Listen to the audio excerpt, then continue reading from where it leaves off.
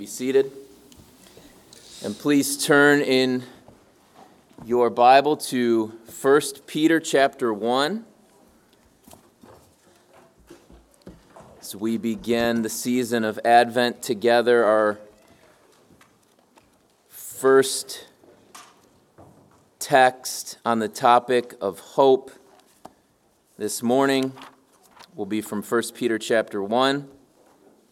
As you're turning there, also want to encourage the church to be in prayer for our dear sister, one of our deacons here, Francine, whose mother passed away. And Francine has traveled to Illinois to be with her family. And so please pray for Francine in this difficult, grieving time for her. 1 Peter chapter 1, verses 3 through 5. Our Advent text for this morning. 1 Peter chapter 1, the Holy Spirit of God says this: "Blessed be the God and Father of our Lord Jesus Christ. According to his great mercy, he has caused us to be born again to a living hope through the resurrection of Jesus Christ from the dead, to an inheritance that is imperishable, undefiled, and unfading, kept in heaven for you, who by God's power are being guarded through faith for a salvation ready to be revealed in the last time." This is the word of the Lord. Let's pray. Holy Father, we ask now that you would sanctify us in the truth, and your word is the truth. Lord, we believe that the hope of the gospel has been revealed in the scriptures, that when you sent your Son, Jesus, and the Word became flesh, that the hopes and the fears of all the years were met in Christ, and that Jesus has come to bring hope as far as the curse is found. And Lord, we know that includes not only our own hearts, but the entire world broken by sin.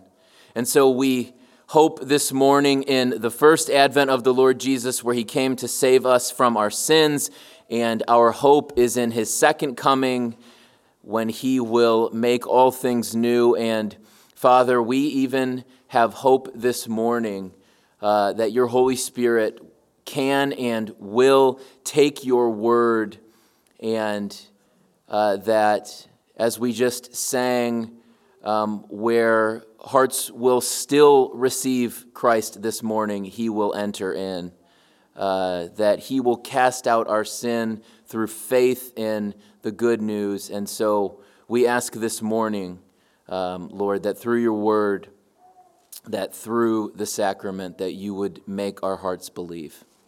We pray in the name of your Son, the Lord Jesus, who is the Word made flesh, and we pray by the power of the Holy Spirit, who inspired the prophets and the apostles to write your holy word. Amen. The late, great Dr. Tim Keller once told the story in one of his Advent sermons about the brilliant Russian author Leo Tolstoy. Leo Tolstoy authored many books, his most noteworthy being War and Peace. And Tolstoy was a member of the elite Russian intelligentsia, and so naturally he was an atheist. And around the time that Leo Tolstoy turned 50, he wrote a book called My Confession. And in that book, Tolstoy talks about how he returned from atheism to a form of Christianity. I don't really know. I tried to do some research this week. I don't know if I could put my finger on what kind of Christian Leo Tolstoy ended up being. Seemed like he was more progressive. But he moved from identifying as an atheist to identifying as some form of Christian. And this is how it happened. Tolstoy one day said he was struck with the thought, what happens to me when I die? What's going to happen? I'm going to die, and then what? And as an atheist, the answer was quite simply nothing. Nothing happens when you die. You just cease to exist. And then one day the sun will burn out and everything will just cease to exist. And then there just will simply be nothing. That is what atheism believes. Naturalism, that's the end. That's what's going to happen. And Tolstoy thought if that's true, if there is no God, if everything is naturalistic to its core, if when I die I simply cease to exist and one day there's going to be nothing that exists, then what's the point? Why keep writing? Why do anything if ultimately, when it's all said and done, there's nothing? Tolstoy's friends told him, Leo, you're just thinking too much. Man, just go enjoy your life. You're rich. You're an artist. Go to the beach. Go spend your money. Just enjoy your life. Just don't think about what happens after you die. And Leo Tolstoy came to the conclusion, how good can a worldview actually be if it requires that you not think about the implications of that worldview in order to have hope and peace and joy and love? We find ourselves once again this morning at the start of a new church calendar year. Today is the first Sunday of Advent 2023. The word Advent comes from the Latin word adventus. It means coming or arriving. We often tell children when teaching them about Advent in church and worship and liturgy that Advent means Jesus is coming. Advent, of course, is the annual season on the church calendar that prepares us for the coming or the arrival of the Lord Jesus Christ in his incarnation on Christmas, which then leads to Christmas, the season of Christmas. The 12 days of Christmas start on Christmas and then are the 11 days following Christmas. It's not the 12 days before Christmas. So this is Advent season, and then Christmas season starts on Christmas for the 12 days of Christmas. And we begin each liturgical year with Advent, with the coming, with the arrival of Jesus, with the celebrating the Father sending his Son. Every year at Advent, for hundreds and hundreds of years, Christians have looked back on the first coming of Jesus. They look forward to the second coming of Jesus when he will return to raise the dead, judge the world, and make all things new. And every year on the first Sunday of Advent, which is today, we always light the first purple candle. You see, Pastor Brett did so after our call to worship. The first purple candle is the hope candle. And so what we do every year on the first Sunday of Advent is we think together about the hope that has been given to us, revealed to us in the first and second advents of the Lord Jesus Christ. We begin every Advent season with the hope candle because Advent is all about hope. And Christians are the only people in the world who know what genuine hope is. So maybe this is the first time in your life that you're actually going to be hearing about genuine hope. Or maybe this sermon will just be one more time that your soul is fed with the old story. But either way, if we want to know what genuine hope is, what living hope is, we must look to the Scriptures, because the Scriptures are the only place where God speaks. So we're going to think about hope this morning. And starting in 1 Peter 1, verse 3, the Holy Spirit tells us the reason why we can have hope. The why of hope. And the answer that the Scripture gives us is the mercy of God the Father. That's why we can have hope, because God is merciful. Peter begins in verse 3 by praising God. Blessed be the God and Father of our Lord Jesus Christ. That is so fitting, of course. It is right. It is right to begin with acknowledgement and worship of God, because God is the creator, because God is the sustainer, because God is the redeemer, because God is the sovereign, because God is God. He is the one true holy God. And so all of life, everything that we do, should begin and end with worship of the one true God. The Father is worthy of blessedness because of his identity, because of who he is. And Peter begins with worship. And then the Scripture goes on to say that it is according to God's great mercy. The motivation behind the hope that we have, the why of our hope, is God's mercy. One lexicon defines mercy, eleos is the Greek word. This is how mercy is defined: to show kindness or concern for someone in serious need. To show kindness or concern for someone in serious need.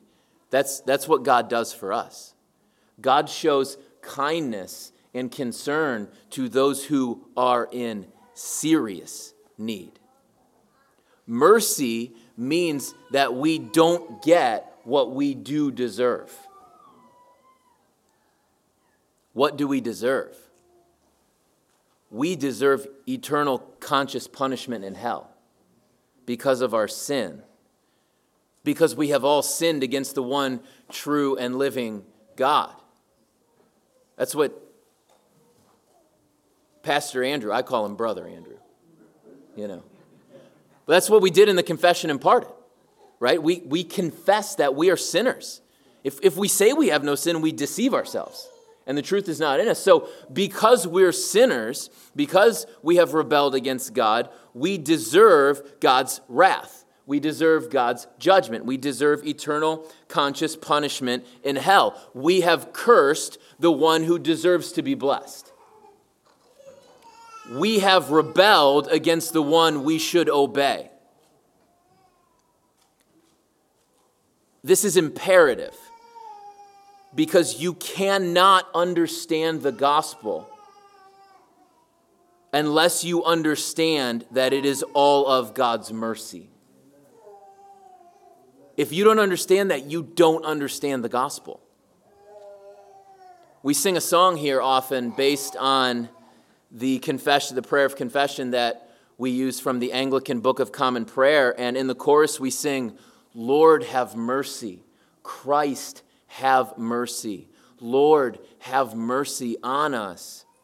Christians have prayed that prayer for hundreds of years because we understand that we don't deserve God's favor.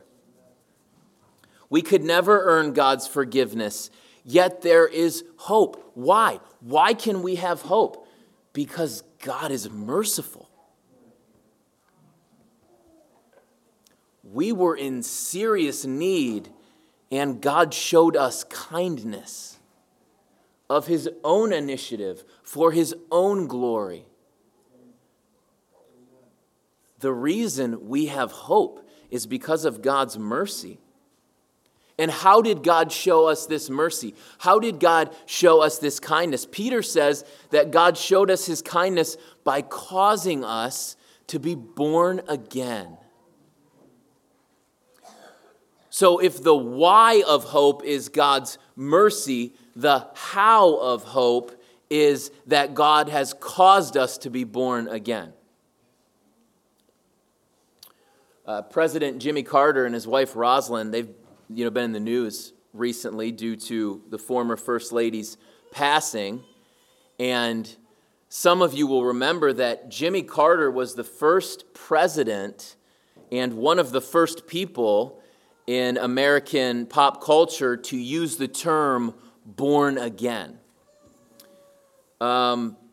Other presidents before him may have called themselves, religious or Christian, or they may have identified themselves based on the Christian denomination that they were affiliated with. But Jimmy Carter was the first one to say regularly that he was born again. And at that point, pop culture started asking the question then, what does that mean? What does it mean to be born again? And maybe you're unfamiliar with that term too. Maybe you've heard it before, but you don't really understand what that means. What does it mean when Peter says that God has caused us to be born again? Well, 1 Peter 1 isn't the only place in the Bible where Scripture uses this phrase, born again. Of course, the most famous pericope in the Word comes from John chapter 3, where Jesus tells Nicodemus that if Nicodemus wants to see the kingdom of God, then he must be born again. And Nicodemus is confused because how can someone re-enter his mother's womb in order to be born a second time? Of course, Jesus was speaking here of a spiritual reality. To be born again is synonymous with another term the Bible uses, regeneration. To be born again means to be made new on the inside. It means to have the posture of your heart changed. And it's interesting, Peter says here that God caused us to be born again. So just like your physical birth, being born again spiritually on the inside in your heart actually is not something that you do. It is something that is done to you. It is something that happens to you in the same way that you were passive in your natural birth. You can only be passive in your spiritual rebirth. God is the one who causes us to be born again. The Holy Spirit uses the preaching of the gospel to bring new birth to dead hearts. When someone is saved, when somebody becomes a Christian, it is because they hear the gospel and the Holy Spirit changes their hearts and gives them the gift of faith, and then they repent. That's what happens. So naturally, this is a good spot to pause and for all of us to evaluate, for you to ask yourself, have you been born again? How can you know? Let's just work through the framework that I just gave us, which is from the Bible. How do you know if you've been born again? Here's the first question you should ask yourself. Do you have faith? Do you have faith? Okay, what is faith? Do you know the good news of Jesus? Do you know that God is holy and that you are a sinner and that Jesus' life, death, and resurrection is your only hope for forgiveness and eternal life? Do you know that? Secondly, have you assented that all of that knowledge is true? Not only do you know it, do you actually believe it? Do you actually believe that God is holy? Do you actually believe that you are a sinner? Do you actually believe that Jesus is your only hope in life and death? And then are you trusting in Jesus Christ alone to save you? You're not trusting in your good works. You're not trusting in a prayer you prayed. You're not trusting in your baptism. You're not trusting in your parents' church attendance. You're not trusting in your church attendance. You're not trusting in how good of a person you are or how much money you give. What are you trusting in? What is your final answer?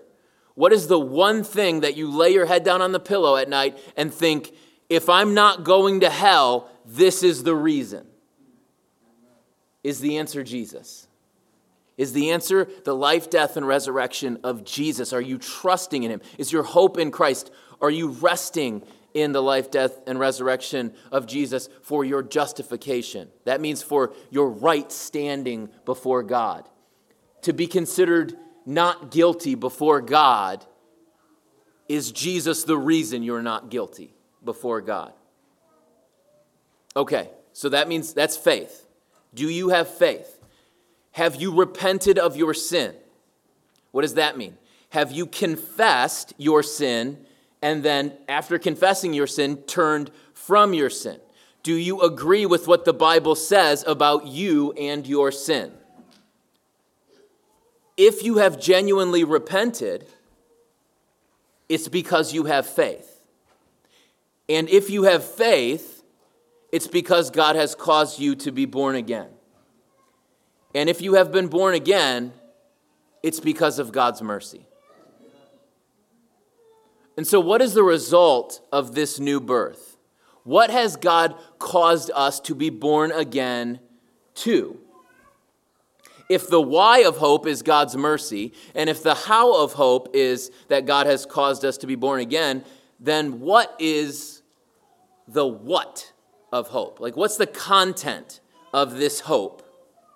And the answer that Peter gives us here in this text is threefold. Number one, he says we've been born again to a living hope through the resurrection of Jesus Christ from the dead.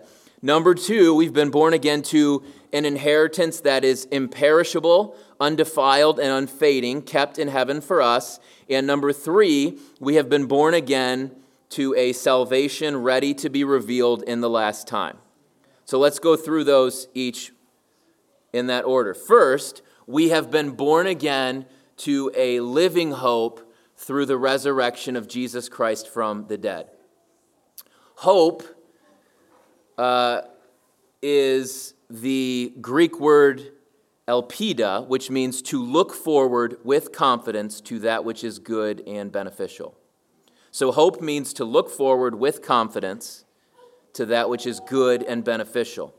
The verb living, so remember, it's not just hope, it's a living hope. The verb living is the Greek word zao, which it's where we get the word zoo from. The English word zoo comes from the Greek word zao. It speaks to life. It speaks to being alive, to living.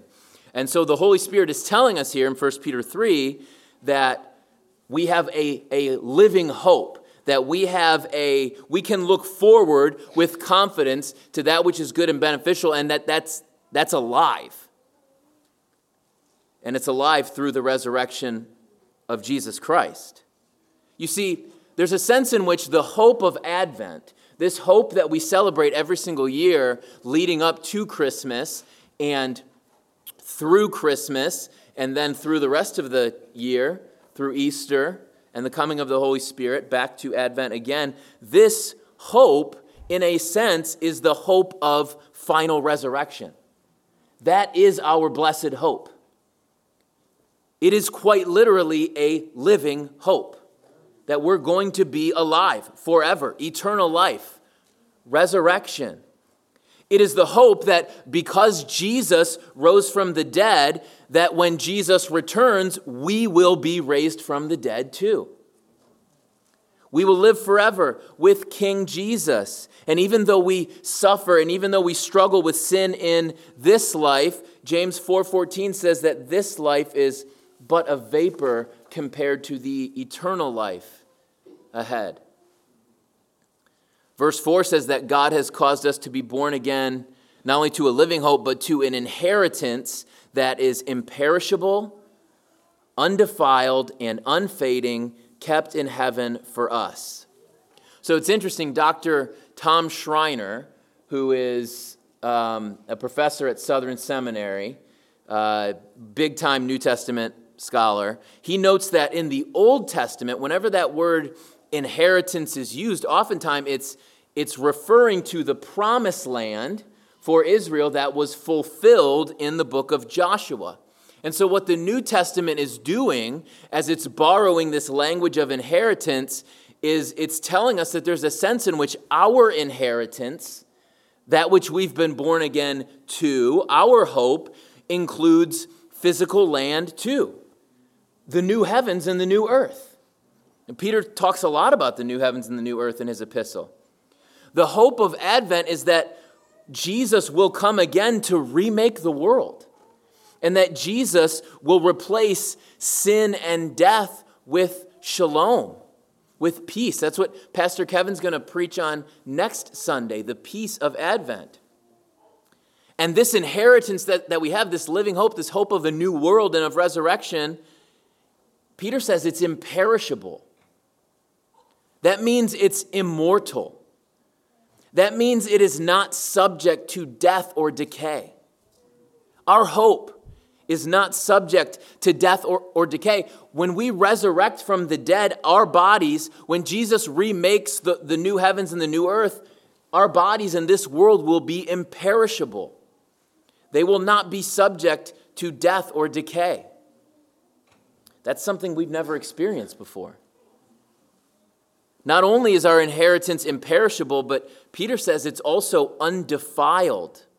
That means that it is ritually and morally pure. There will be no sin in the new world. We will not sin. We will not desire to sin. The world system will be eradicated by King Jesus. Satan and his demons will be cast in hell forever. No sinful flesh, no evil world system, no Satan and demons. Morally and ritually pure. Everything God wants this world to be, everything he created it to be, everything that aligns with his will, everything that falls under his law, everything that is good and true and beautiful. That's what the new world's going to be. It's going to be undefiled. And finally, Peter says that it's unfading. That means it can never lose its wonder, that it can never lose its pristine character. And then in verse 5, Peter tells us not only that we're born again into a living hope and we're born again into this inheritance, but thirdly, we're born again for salvation. And he says that we are being guarded by God's power through faith for a salvation ready to be revealed at the last time. When you hear this word salvation used in Bible, when people talk about being saved, when we talk about the salvation of God, what do we mean? Salvation refers to being rescued from God's wrath against our sin, right? When we say saved, we mean saved from something. Saved from the justice that we deserve. Saved from God's wrath against our sin, and it evokes the language of Yahweh's rescue, Yahweh's saving of Israel from the wrath that he unleashed on Egypt, right? Jim Hamilton, another Southern Seminary professor, he says that the Exodus is the archetype for salvation in the Bible. So when you hear the term salvation, just as Yahweh saved Israel from the slavery, from his wrath, his judgment, this is the picture in time and space that God has given us for the true and final reality of salvation that Jesus has come to accomplish. Because salvation is first and foremost a spiritual exodus. It's a spiritual salvation. It is regeneration. It is new birth. In order to be saved from God's wrath, you must be born again. You must be made new. Why? Because you have to die to that sin nature and be reborn as a new person. That's what's pictured in baptism. that we are crucified with Christ, that we are buried with Christ, and that we are raised with Christ. There is a spiritual reality that's being pointed to in the sign of the sacrament. But lest we become sort of, evangelical Gnostics, this salvation is not merely spiritual. It is also physical, because salvation is not complete until we are physically reborn. What am I talking about? Resurrection, right? That's our blessed hope. That this isn't just an inward reality, but the inward reality has started, and there's a day coming where this is going to be an external reality. That all of the world, that every human is going to be in line with what God's will is. We're going to be physically reborn. It's not finished until we experience the physical exodus from a world that is scarred by sin and death into the promised land of the new heavens and the new earth. And Peter tells us that God is keeping this hope secure in heaven for us. And he also tells us that God is keeping us secure here on earth in the meantime. Peter says we can be sure that God will save all of his elect, because God guards us until we are finally saved. In verse 5, this doctrine has long been called the perseverance of the saints. What the Scripture makes clear here to us is that a better phrase is probably the perseverance of God in the saints, because God is guarding us, God is keeping us. How does God guard us? How does God cause us to persevere? Peter tells us it's through faith. We're being guarded through faith. God guards us for our final salvation. God perseveres us in this life. How? What are the means by which God is keeping us? Knowledge, assent, and trust in the good news of the life, death, and resurrection of his Son, Jesus. That's what faith is. We are being guarded. We are being kept through faith. This is why we must preach the gospel to ourselves every single day. This is why we must gather weekly as a church under the Christ-centered preaching of the Word and around the sacraments. Why? Because they are the means of grace. These are the means by which God is guarding us until the second advent of Christ. And so when you neglect the means of grace, when you neglect preaching the gospel, thinking about the gospel, when you neglect the church, the gathering of the church, when you neglect the word and the sacraments, what you're doing is you're fighting against God's means to keep you a Christian. And we know that Scripture tells us that God's saints will persevere, right? God's saints will persevere. He will not lose any. But do not neglect the means by which he's keeping you. N.T. Wright says, faith itself is the anchor which holds us firm in hope. Faith itself is the anchor which holds us firm in hope.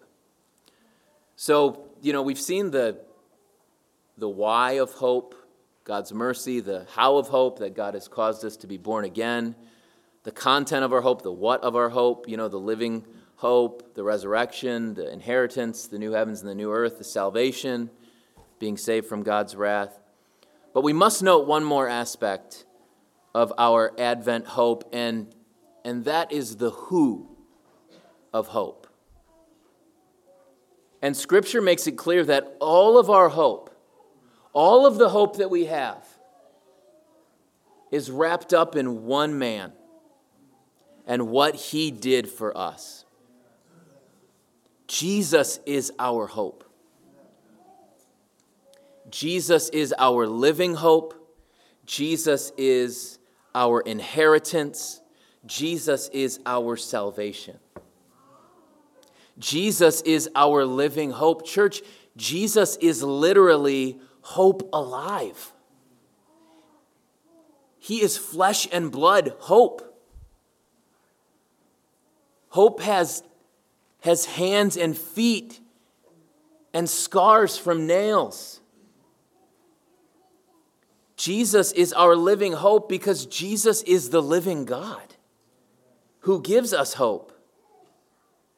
Jesus is the Son of God. Jesus is the eternal second person of the Holy Trinity who submitted to his Father's plan before the world was even created. The Father said, I'm going to send you to live and die and resurrect so that they can have hope. And Jesus said, I will go. I will be their hope.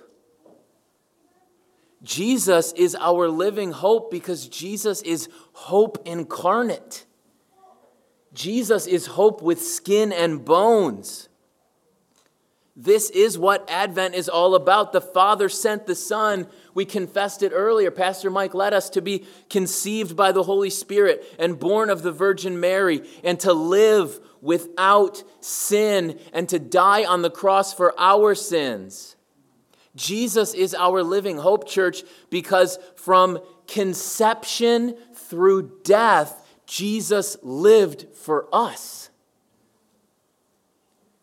And Jesus is living hope because when that hope was lying for 3 days in the grave, that hope did not remain dead. Hope's heart started beating again. And hope breathed in. And hope stood up. And hope folded up the napkin that was on his face.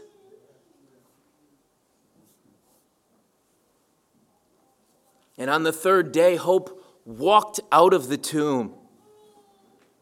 And that's why Peter tells us that God has caused us to be born again to a living hope through what? Through the resurrection of Jesus Christ. That's the meaning of all of it. Advent is about Easter.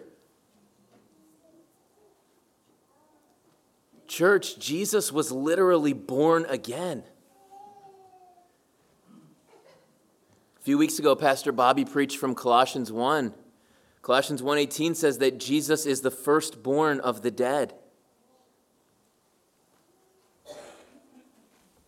And this is why the gospel is really good news. This is why it gives us hope, because what God did for Jesus on that very first Easter is what God does in our hearts when he saves us.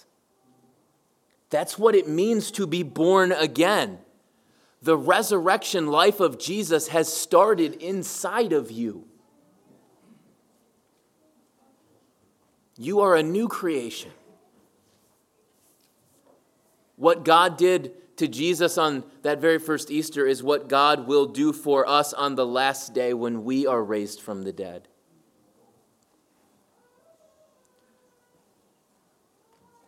This is everything.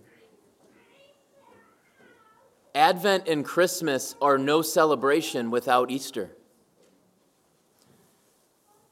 The Prince of Preachers, Charles Spurgeon himself. By the way, I was going to do this at the beginning. Birthday shout out to Haddon. He turned 9 today. His namesake, Charles Haddon Spurgeon, said this: "You are not asked to trust in a dead Jesus.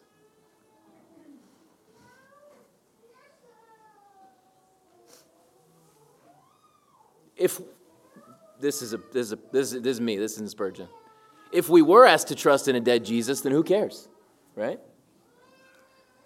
Spurgeon said, "You were not asked to trust in a dead Jesus, but in one who, though he died for our sins, has risen again for our justification." That's the Jesus we're asked to trust in. One who, though he died, rose again for our justification. It's a living hope. Literally, he's alive. It's a living hope. And not only is Jesus our living hope, Jesus is our inheritance. Jesus is the inheritance. Jesus is the one who's kept safe in heaven for us. Because 40 days after Jesus rose from the dead, he ascended to heaven. He ascended to the right hand of God the Father Almighty, where he has lived and reigned ever since. Jesus is our imperishable inheritance. Jesus is not subject to decay or to death. Romans 6 says he will never die again. Last week when Pastor Brett led us in the Eucharist, he read from the book of Revelation where it talks about Jesus holding the keys to death and Hades. Jesus isn't subject to death. Death is subject to Jesus. Because Jesus and death had a fight and Jesus won.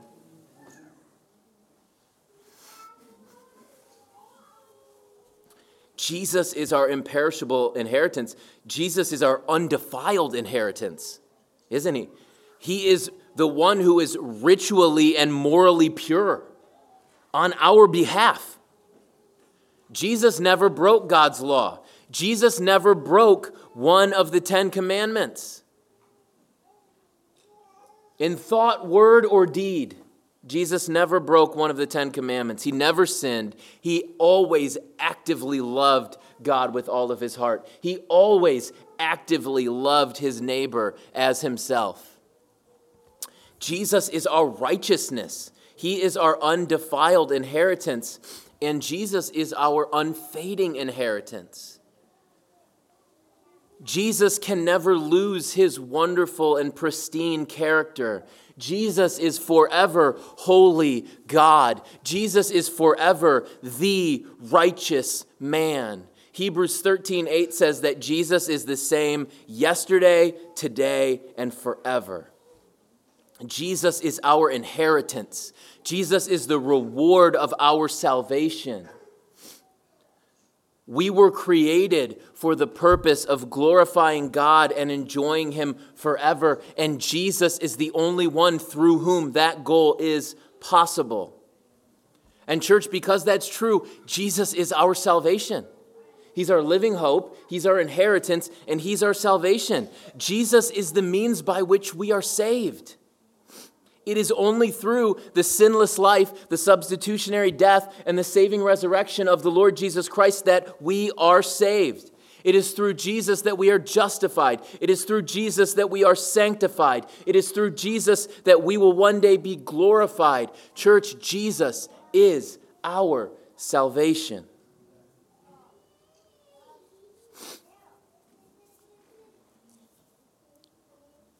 Do you have hope?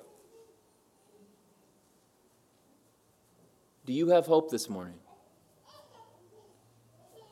If you think about what you believe, if you stop and you allow yourself to think about the implications of what you believe, do you have hope? Because when Leo Tolstoy really thought about the implications of his atheism, of his naturalism, he saw no hope. His friends encouraged him, Leo, don't think about it. Just enjoy your life. But that doesn't sit well, does it? Because how valuable can a worldview be if it requires that you don't think?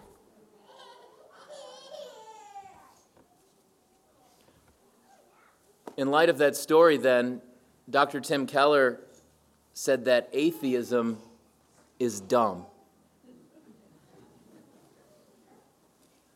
Now, Keller wasn't calling atheism or naturalism dumb in like a schoolyard mocking kind of way. No, he was saying that atheism, that naturalism, that these worldviews are dumb in that in order to have genuine hope, in order to have genuine peace, in order to have genuine joy, in order to have genuine love, you can't think too much about what you actually believe. But that's not what Christianity is. That's not what the gospel is. Christianity is a smart worldview. The gospel is a smart message. You see, the more you think about the implications of what you believe, the more hope you actually have. The more peace you have. The more joy you have. And the more love you have. Church, think more. Think more about the first advent of the Lord Jesus. Think more about how he became incarnate for you. And think more about how he lived without sin for you. Think more about how he died on the cross for you. Think more about how he rose again for you, and think about how he passed through the heavens for you. Think about how he's interceding right now for you. Think more about how Jesus is going to come again in his second advent. Think about how Jesus will raise the dead and judge the world and make all things new.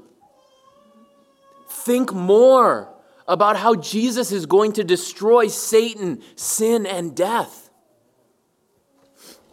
Think more about how Jesus will fully and finally be Emmanuel. He will be God with us. Think more about how Jesus is going to make everything sad untrue.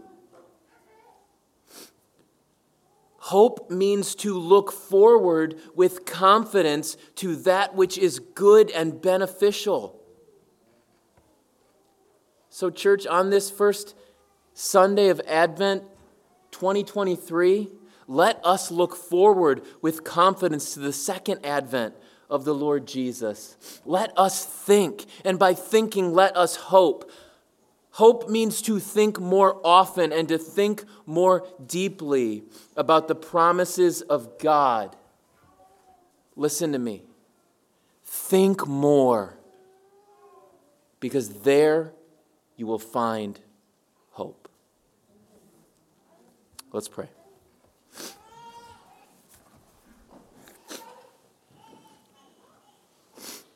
Holy Father, we ask now in our humility that you would make our hearts believe.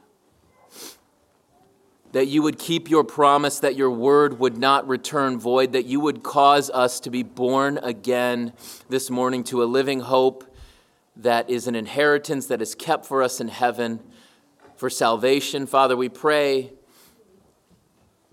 for anyone who is in the gathering this morning who does not have faith, that you would give them the gift of faith this morning, that you would cause them to be born again through the preaching of the gospel, that you would give them that inheritance, that you would give them that salvation found in your Son alone. Father, we pray for your people that you would give us the desire and the ability to hope rightly. Father, renew our minds so that we think more often and more deeply about the gospel.